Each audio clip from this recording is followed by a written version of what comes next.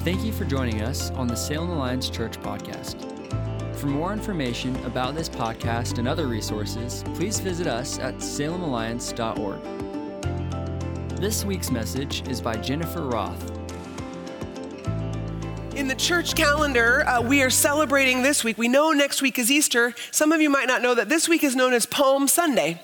It's the weekend that we remember Jesus' triumphal entry into Jerusalem. So he and his disciples had been making their way to Jerusalem for a while, and they entered into town, and they entered with a bang.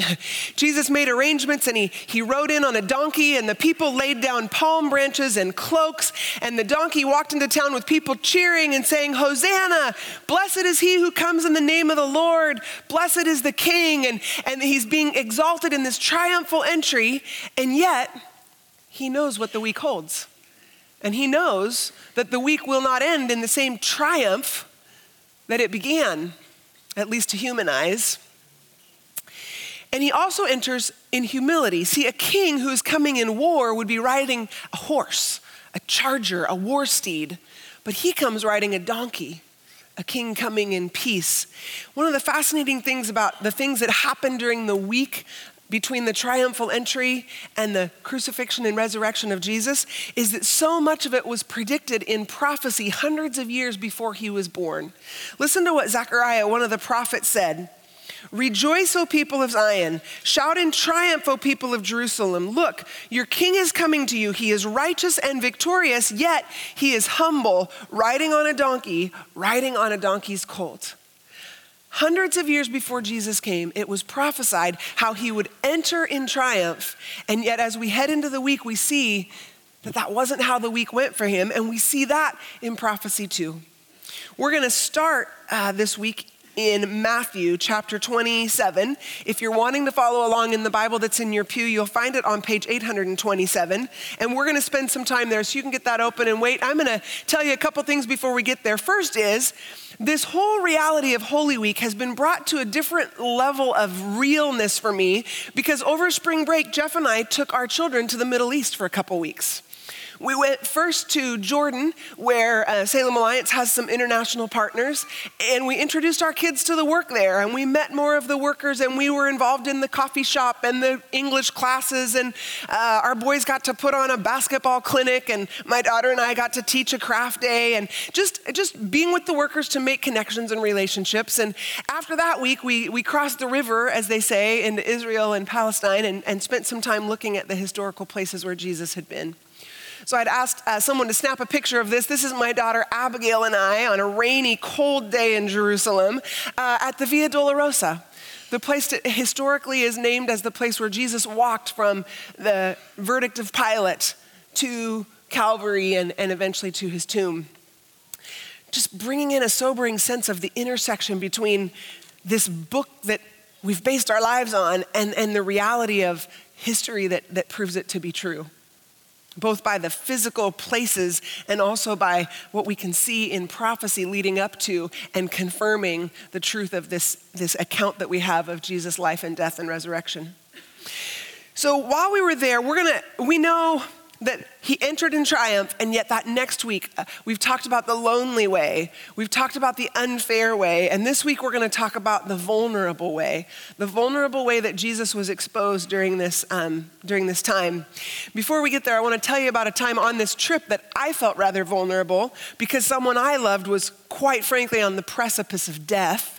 So we were in Wadi Rum. It's a desert in Jordan, and you can see here kind of an introduction to Wadi Rum. The kids are actually on a very high peak that you can't see from that perspective, but this desert is just sand as far as the eye can see, then with these rocks that just jut up out of the sand and these high rocks and cliffs. And we stopped at one that was kind of special. It's called The Bridge. And you can see the bridge here. And the 2 dots up top are our sons, and the 3.5 dots down below are my husband and myself and our daughter and the tourist who wouldn't get out of the way for my picture. It was just a beautiful place. We took a Jeep tour that's called a Jeep tour, but it's actually in the back of a pickup, and did a couple hours exploring the places in the desert until we came to this Bedouin camp where we spent the night. So it's just this place with tents, and you spend the night out in the desert. We ate a Bedouin dinner in a Bedouin tent that was real smoky. We drank a lot of Bedouin tea that's half sugar. And by the time we headed to bed in our little tent that held 6 of us, we laughed harder than we've laughed together as a family in a long time.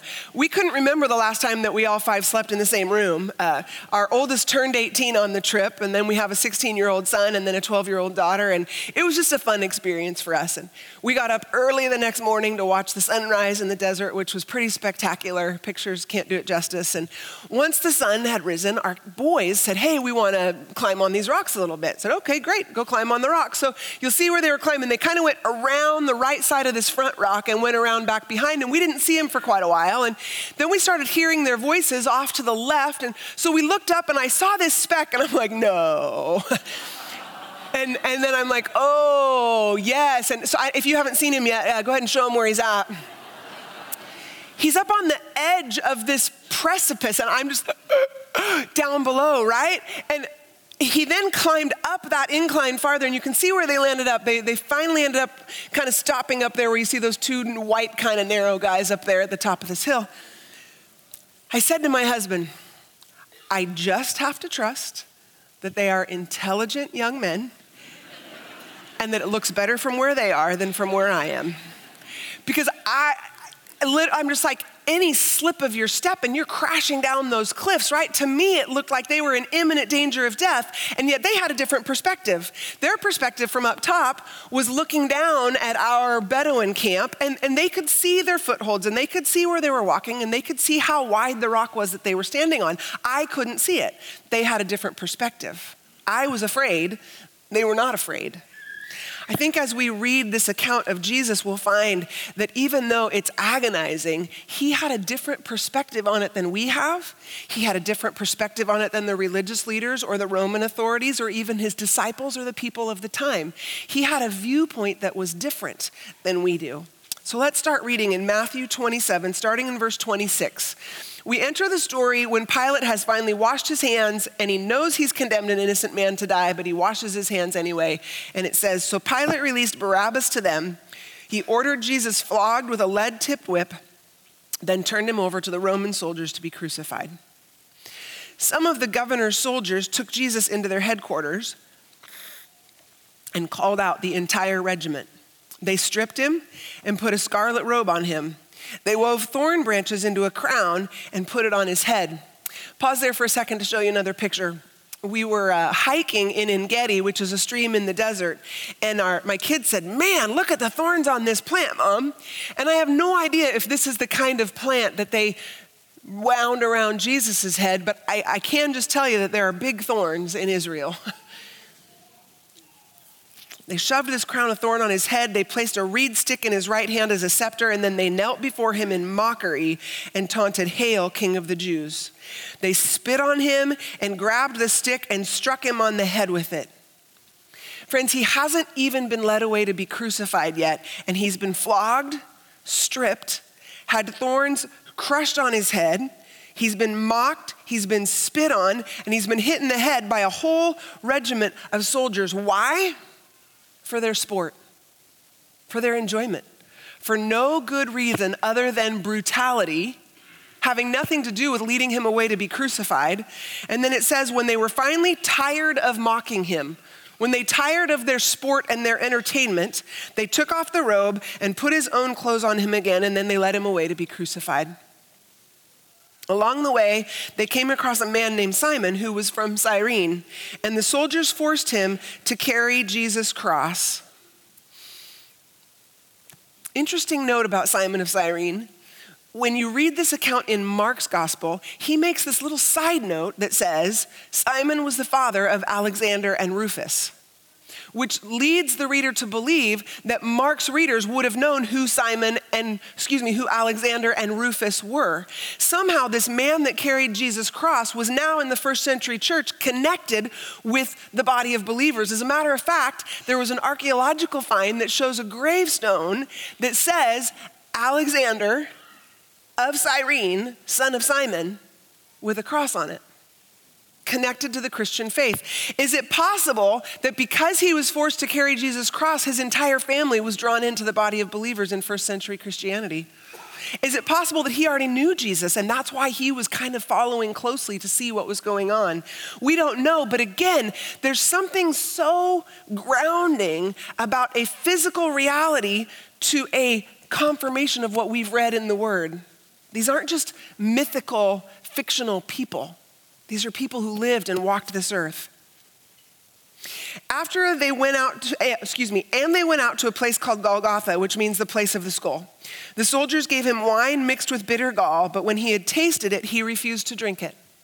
He refused to numb the pain that he was feeling. Another interesting tidbit from the Middle East is this. When I, as an American Christian, think of Calvary, I have that artistic rendition that comes into my head of a grassy knoll with 3 crosses silhouetted against the blue sky. Friends, that's not how Romans crucified their prisoners. They took them outside the city to the biggest thoroughfare that they could find, and they crucified them in front of as many people as they could possibly expose them to because they wanted people to see the justice of the Roman Empire against criminals. The other historical piece that's a little bit different than our Easter celebrations and our pictures is, for our sensitivities, our pictures have Jesus wrapped in a cloth. I appreciate that, but that is not historically how Romans crucified their prisoners. In all likelihood, Jesus was crucified naked next to a thoroughfare right outside of Jerusalem. After they had nailed him to the cross, the soldiers gambled for his clothes by throwing dice. Then they sat around and kept guard as he hung there. A sign was fastened above Jesus' head announcing the charge against him. It read, "This is Jesus, the King of the Jews." Ironic thing about that sign, the Romans hung it there to mock him. The religious leaders argued with it being there, vehemently asking to have it taken down because they did not want it said of him. And the reality is it was the truth. This is Jesus, Prince of Peace, King of Kings, Lord of Lords. 2 revolutionaries were crucified with him, one on his right and one on his left. The people passing by shouted abuse, shaking their heads in mockery. "Look at you now," they yelled at him. "You said you were going to destroy the temple and rebuild it in 3 days. Well then, if you are the Son of God, save yourself and come down from the cross." In their mockery, they're casting doubt on his teaching, on his truthfulness, on his reputation, on who he said he was. The leading priests, the teachers of religious law, and the elders also mocked Jesus. I find that incredibly ironic. These men knew that they had condemned an innocent man to death, and yet when he was hanging on the cross, they stood there like bullies who were so proud of standing over the person they had knocked down to mock him where he hung. He saved others, they scoffed, but he can't save himself. So he is the King of Israel, is he? Let him come down from the cross right now, and then we will believe in him. And then to twist the knife, they mocked his trust in his Father. He trusted God, so let God rescue him now if he wants him. For he said, "I am the Son of God." Even the revolutionaries who were crucified with him ridiculed him in the same way. Every sphere of human influence mocked him as he hung by the side of a thoroughfare in Jerusalem. At noon, darkness fell across the whole land until 3 o'clock. At about 3 o'clock, Jesus called out in a loud voice, "Eloi, Eloi, lama sabachthani," which means, my God, why have you abandoned me?" My God, why have you abandoned me? Remember those prophets I talked about? Those who hundreds of years before this happened spoke through the inspiration of the Holy Spirit and said what would happen? Listen to the parts of Psalm 22 written by the psalmist. My God, why have you abandoned me? Why are you so far away when I groan for help? Everyone who sees me mocks me. They sneer and shake their heads, saying, "Is this the one who relies on the Lord? Then let the Lord save him. If the Lord loves him so much, let the Lord rescue him." Verbatim, the psalmist prophesies about the insults that Jesus is going to receive on the cross. And then listen to this. "My enemies surround me like a pack of dogs. An evil gang closes in on me. They have pierced my hands and feet. I can count all my bones. My enemies stare at me and gloat. They divide my garments among themselves and throw dice for my clothing." Even to the very way that the soldiers would gamble for who got his robe, the prophets told what would come. And friends, we have to know that Jesus knew Scripture. Jesus knew what Psalm 22 said. When he walked into Jerusalem on Palm Sunday, he knew that they would be casting dice for his clothing while he hung with his nails through his hands and his feet. See, here's the thing that I think sometimes we don't understand about vulnerability. There's kind of two ways that we can look at this. One is people who are powerless. They are the vulnerable who have injustice done to them. Friends, Jesus was not powerless. This was not the vulnerability of powerlessness. This was not even the vulnerability of injustice. Yes, injustice happened, but hear this. Jesus chose this vulnerability. Jesus chose every excruciating step of the way. He told Judas when and where to betray him. In the garden, when Peter drew his sword, he told Peter, do you not know that I could even now call down angels and they would rescue me? And he chose not to call on those angels. Friends, if I had confidence that angels would come rescue me, I would call. When he was before Pilate, and Pilate said, why aren't you defending yourself? He said, you would have no authority over me unless it was given to you by above.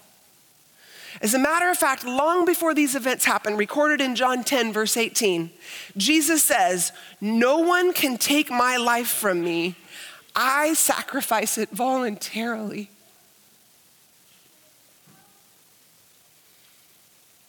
Every lash of the whip, voluntarily. The spit and the nakedness and the mockery and the being clocked in the head with a rod by soldiers, carrying his cross, all of it voluntarily. Why? Why? Why would the Son of the living God choose this kind of vulnerability, this kind of pain, this kind of agony? I want us to look at Hebrews 12:2 to catch a glimpse of the why of why Jesus would make this choice. It says, let us fix our eyes on Jesus, the author and perfecter of our faith, who, for the joy set before him, endured the cross, scorning its shame, and sat down at the right hand of the throne of God. Why? What was the joy set before him? What did Jesus see that was from a different perspective than anyone else could see? The joy set before Jesus was me, Jennifer Roth, because he knew me before the foundation of the world, and he loved me, and he wanted to draw me to himself and be able to have relationship with me, and that was the joy set before Jesus. That was his why. And you know what? You were his why. The joy set before Jesus is you, because he knew you before the foundation of the world, and he saw you, and he said, I don't want to be separated from him for the rest of my life. I don't want to be separated from her for the rest of her life. I want to be in relationship with this person. We are the joy that was set before Jesus. You wonder if maybe I'm exaggerating.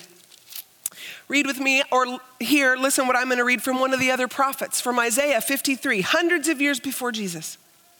He was pierced for our rebellion. He was crushed for our sins. He was beaten so we could be whole, and he was whipped so we could be healed. All of us, every single one of us, like sheep have strayed away. We have left God's paths to follow our own, and yet the Lord has laid on him the sins of us all.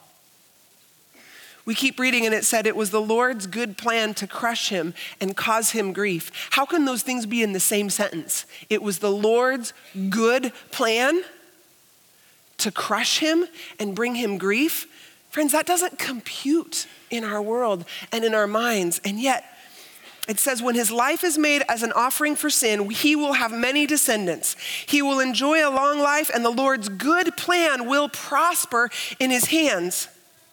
And when Jesus sees all that is accomplished by his anguish, he will be satisfied. That's Isaiah 53, verse 11. When he sees all that is accomplished by his anguish, he will be satisfied. How is it possible that the end result of this kind of agony is that he's satisfied? It's because he sees the end result. Look with me at what the author of Ephesians says is the end result of his agony. Even before he made the world, God loved us and chose us in Christ to be holy and without fault in his eyes. God decided in advance to adopt us into his own family by bringing us to himself through Jesus Christ. This is what he wanted to do, and it gave him great pleasure. He wanted to bring us to himself. He wanted to adopt us as sons and daughters in his family, and it gave him great pleasure. Look how he says it when he was writing to the Colossians. You were his enemies, separated from him by your evil thoughts and actions. Remember, all of us have gone astray. All of us were separated from God, and yet now he has reconciled you to himself through the death of Christ in his physical body. The breaking of relationship with God in the Garden of Eden was restored by the choice of Jesus in the Garden of Gethsemane. Friends, if you're here and you're just exploring faith, you're wondering, what does it mean to be a Christian? What do they mean when they say, become a follower of Christ? Can I say this? Some of you may have wrestled with this thought because of theology that you've been exposed to, because of politics that you've heard, because of science that you've wondered about. Can I just say this? It boils down to the love of Jesus. It boils down to John 3:16 that says, for God so loved the world that he gave his one and only son, that whoever believes in him will not perish but have eternal life. It boils down to the fact that Jesus said that this agony was pleasure and satisfied because he had a different perspective than you and I have, because he loved us so much. So we see the why he would make this choice. It's because he saw us. But how could he make this choice? How could he knowingly choose that kind of agony? And we see that it wasn't an easy choice. When he's in the Garden of Gethsemane and he is wrestling with God, he's crying out and saying, if this cup can pass from me, please let it pass. But not my will, but yours be done. He surrenders to the Father in that moment, and yet he agonizes over this choice because, to be clear, he suffered. The cross was something to endure. This wasn't an easy, okay, I'll make this choice, and then it was easy. It was incredibly hard. So how could he make that choice? The first thing is that he trusted his Father. He trusted his Father. Friends, the only way that we can trust someone to that extent is to really know their nature and their character deeply, and to know that they are trustworthy, that it is worth risking pain and agony and abandonment because of who that person is. And Jesus knew his Father that well. He routinely went away to pray. He routinely said that he only did what the Father told him to do, and he only said what the Father said to do. He relentlessly kept his sole focus on the Father, his gaze unwavering even to the point of death, because he trusted him that much. He trusted his Father. Another reason he could do this is because he walked in humility. Fascinating phrase that's captivated me in this last week. Look with me again at this Hebrews 12:2. It says, who for the joy set before him endured the cross, scorning its shame. What does it mean to scorn shame? What does it mean when the whole world sees you crucified as a criminal, naked on a thoroughfare, your entire reputation destroyed, everything about who you said you were and what you stand for questioned and mocked? In our world standard, that is a huge amount of shame. And yet this says that he scorned that shame, that he thought little of it, to think little of the shame that the world thinks is big, because he just didn't care what the people thought. You see, humility is being willing to be seen in both our strength and our weakness. And Jesus was fully exposed in his weakness on the cross, but he was also fully exposed in his strength. What an amazingly strong thing to be able to make the choice to endure that kind of agony because you have a different perspective on what the end game is. Philippians 2 tells us that even though he was God, he did not consider equality with God something to be grasped, but he humbled himself to be a man and humbled himself even to death on a cross. Jesus walked in humility. How did he make this excruciating choice? By trusting his Father and walking in humility. And finally, he made this choice because of love. 1 John 4, 9 and 10 tells us this about Jesus' love. It says, God showed how much he loved us by sending his one and only Son into the world so that we might have eternal life through him.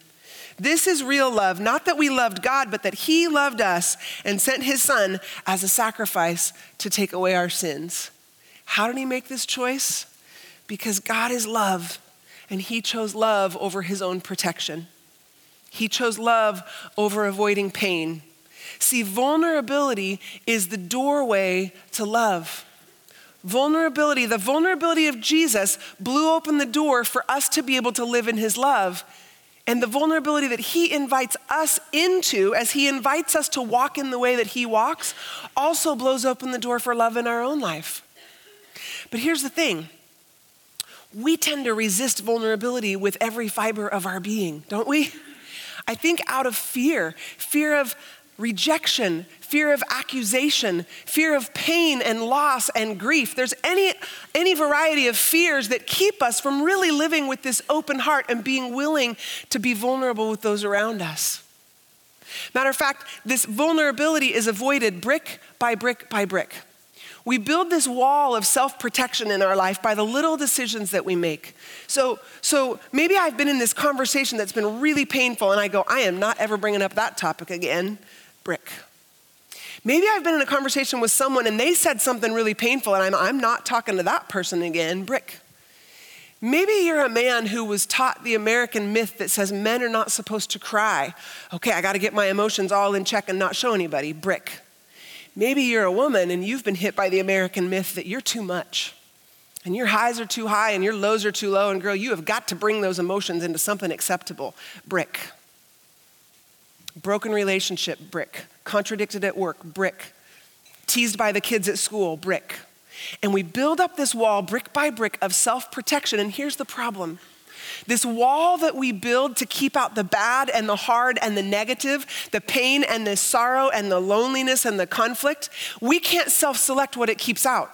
So it also keeps out the joy and the love and the hope and the creativity and the friendship. We are a prisoner behind the wall of our own making. And in Jesus' vulnerability, he's inviting us to follow him and let that wall down, and yet it's at the risk of pain and loss. How do we follow him in this vulnerable way? C.S. Lewis was writing in response to a philosophy of the time that said, you should really only love God because he's the only one who doesn't hurt you, and you shouldn't have any human love that could hurt that bad. So hold back on your love. There was this philosophy of just don't love that much so it won't hurt that much. And here's what he had to say about it, which I think really speaks to us today in this topic of vulnerability. It says this: to love at all is to be vulnerable. Love anything and your heart will certainly be wrung and possibly be broken. If you want to make sure of keeping it intact, you must give your heart to no one, not even to an animal. Wrap it carefully around with hobbies and little luxuries. Avoid all entanglements. Lock it up safe in the casket or coffin of your selfishness. But in that casket, safe, dark, motionless, airless, it will change. It will not be broken. It will become unbreakable, impenetrable, irredeemable. The only place outside heaven where you can be perfectly safe from all the dangers and perturbations of love is hell. God invites us to vulnerability because it is the door to love, and love is vulnerable. It requires an open heart. And yet we have this default reaction to put up bricks rather than living with that open heart. If we look at what Jesus refused to do in that last week of his life, we kind of can catch a glimpse of the ways that you and I add bricks to our wall. So we look at Jesus and we see that, first of all, he didn't hide and he didn't avoid. He knew when he was traveling to Jerusalem that the religious leaders wanted to kill him. Matter of fact, people along the way said, don't go to Jerusalem because they want to kill you. Matter of fact, his disciples said, all right, we can't talk him out of it. Let's go and die with him. He knew what he was marching towards, and yet he didn't hide in the hills of Galilee somewhere where they couldn't find him. And when he got there, he didn't avoid the arrest. He told Judas where he would be and when he would be there. He chose not to avoid it. I tend to be a person who avoids pain. I avoid risk because I don't want to feel that. And so one of the ways I do that is by numbing. Remember, Jesus refused to numb. But some of the ways we numb is by working extra hard or by pursuing success at all costs. Or sometimes it's our addictions, alcohol or drugs, or even, for me, it's media. It's the thing that I go to when I'm just kind of tired in life and I just kind of want to check out. I avoid the reality of what's going on in my life and relationships. Jesus refused to avoid. For some of you, there might be some ways that you're avoiding that you don't even realize. I wonder if there are some of you who are married and you're in a difficult season, and just coincidentally, every night after the kids are in bed, you're watching a good show or a game, or you're just getting a little bit more work done on our computer, or you're buried in a good book. And just coincidentally, you never have a chance to talk about that thing that really could open the door to more love in your marriage. And some of you would say to me, yeah, but Jennifer, we've had that conversation 8 times, and I'm not willing to put myself out there again. And I would say this, I cannot promise that the 9th time would be the time for breakthrough, but I can promise that if you don't have the conversation, you won't get breakthrough. And it may be that you need some help with that breakthrough. It may be that it's not going to be a conversation that breaks through in the area that you're struggling. But we cannot avoid, we've got to lean in, ask for help, ask a pastor, ask a friend, ask a therapist, but don't avoid the hard conversations because there's a risk of pain. Jesus didn't fight or defend himself. Oh man, this one is hard. He was the perfect Son of the living God, and he didn't point out to them that he was perfect. He didn't defend himself. He didn't speak up and say, I'm right and you're wrong. I have told you here before that I am a recovering perfectionist. Not fighting and defending does not fit in the perfectionistic worldview. You got to maintain the image that you're doing a good job here, and you got to let people know when they're wrong about you. And he didn't do that. He refused to defend. He refused to speak out. Matter of fact, he refused to resist or to blame or to resent or even to punish. Do you know that one of his last phrases from the cross was, Father, forgive them, for they know not what they do? Father, the one who I know, whose character is good, the one who I have entrusted myself to, because of who you are, I want to walk in forgiveness. Would you forgive them? I want to release them. I will not resent. I will not hold a grudge. I will not punish, even though they have been unrighteous and unjust. Why? Because they know not what they do. The longer I've spent with this phrase, the more mystery it is to me, because here's the deal. They knew exactly what they were doing. The soldiers who nailed him to the cross, they knew they were crucifying a man. The high priest who had an unjust trial and sent an innocent man, they knew that they were condemning an innocent man to die. As a matter of fact, Judas got remorseful a little bit later on, and he returned to the high priest and he said, no, we can't do this. An innocent man has been condemned to die. And they said, what is that to us? What is that to us? They knew what they had done. Those soldiers who pulled out the whole regiment just so that they could make sport of him and brutally beat him, they knew exactly what they were doing. So how could he have said, Father, forgive them, because they know not what they do? They did know what they were doing. So what did he mean? Did they just not know that they were crucifying the Son of the living God? Is that why they should be worthy of forgiveness? Because they didn't know who he was? But does that mean it was okay if they were crucifying a different innocent man and brutally beating him for no good reason? I wonder if that phrase, they know not what they do, actually applies to me and applies to you. I wonder if none of us fully grasp what sin does at its core in the spiritual realm, in our hearts, in the hearts of those that we wound and that we hurt. What if none of us really fully grasp what it means when we follow the path of sin? And what if God is inviting us, like Jesus, to look at those who have hurt us either unintentionally or very intentionally or even maliciously and say, Father, Because I know who you are, and because I know you are good and trustworthy, and because I know who I am in light of you, would you release forgiveness to them? And would you release forgiveness through me? Because I don't want to blame and resent and punish. I want to walk in the freedom that comes from releasing this to the one who judges justly. Because even if they know what they're doing, they don't actually know what they're doing.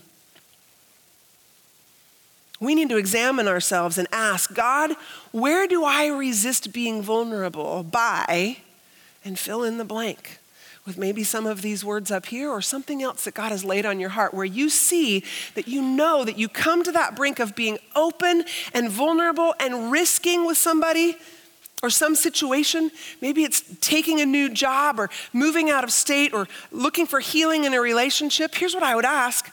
Jesus knew his why. And it was only because he had that higher perspective of the end game that he could make the choice of vulnerability. And you and I need to know our why. We can't make the choice for this kind of a vulnerability unless we know why we're doing it. So I would ask you, what is your why? Jesus saw us. That was his why. Who do you see? Is there a relationship that needs healed? Is there a friend or a neighbor or a parent on one of your kids' sports teams who just doesn't know Jesus and needs to see the vulnerability of Jesus lived out through your love? Maybe it's the eternal why of arriving in heaven and having God say, well done, my good and faithful servant.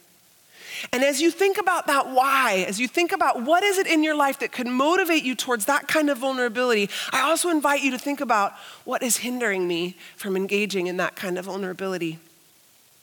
And from that place of what you're seeing in your own life, in your own situation and circumstance and relationships, I would ask us this question: how do we do what Jesus did? How do we walk in that kind of vulnerability? And I would say it's the same way that he did. The first is trust. We've got to trust Father God that his good plan is good even if it looks like agony and pain and suffering right now. From the bottom of that cliff, I was freaked out. But from the top, from their perspective, my boys understood what was going on. Will we trust that the Father has a different perspective? You know, I have to add this. Up on that cliff, when they came down and reported back, my middle son said, "Oh, Mom, don't worry. I was always at least one step away from falling down a big place." I was like, "Son, just for your mother's sake, could you make that 2 steps away, please?" I didn't really feel comforted by that fact. And so I would ask you, do you know the Father? In order to trust him, you have to know him. And I would say, do you know the Father?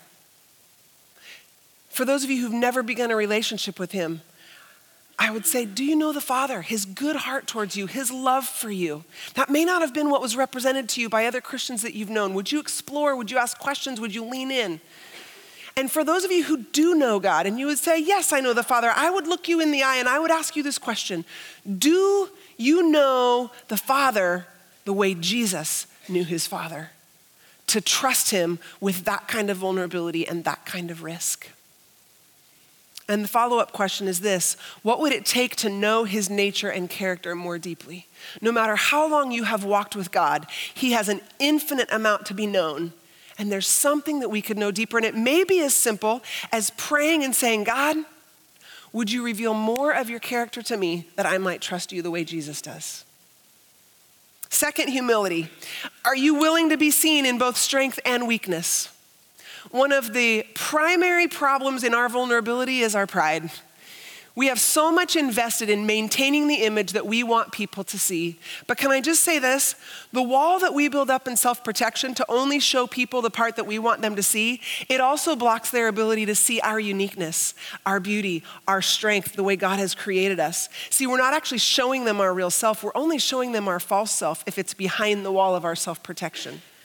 So are we willing to be seen in both strength and weakness? And then what would it take then to stop maintaining the image you want others to see? For me, it took going to a therapist for several years to identify what those bricks were and to take a look and count the cost and say, do I really want this wall knocked down? And the third thing is love. Is love worth the risk of pain and loss? The greatest commandment is to love the Lord your God with all your heart, soul, mind, and strength, and to love your neighbor as yourself. And we can't do it without vulnerability. Vulnerability is the door to love.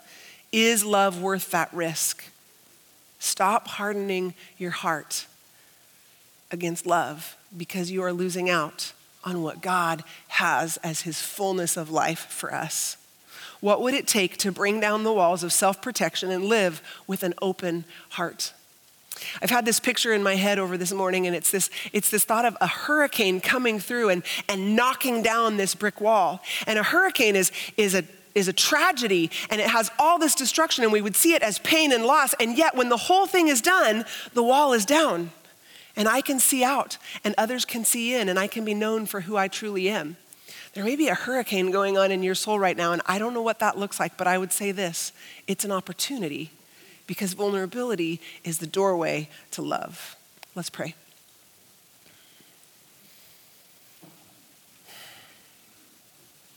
Father, you are a good God whose goodness sometimes baffles us. And Lord, we are your children. As we sit here, in every mind in this place, there is this awareness of what you've been bringing to mind. And in those places of fear, of awareness, of wanting to lean in, I pray that you would whisper courage, dear heart. That you would remind us of your deep and abiding love for us, and that you would give us the courage to live with vulnerability and so enter into your deep love and your calling on our life. It's in your name that we pray. Amen. Thank you for joining us on the Salem Alliance Church podcast. We are a community of believers located in downtown Salem, Oregon, and we are passionate about our city being a city at peace with God. If you have a request that we could pray for, please email us at prayers@salemalliance.org. If you'd like more information about this podcast or other resources, please visit us at salemalliance.org.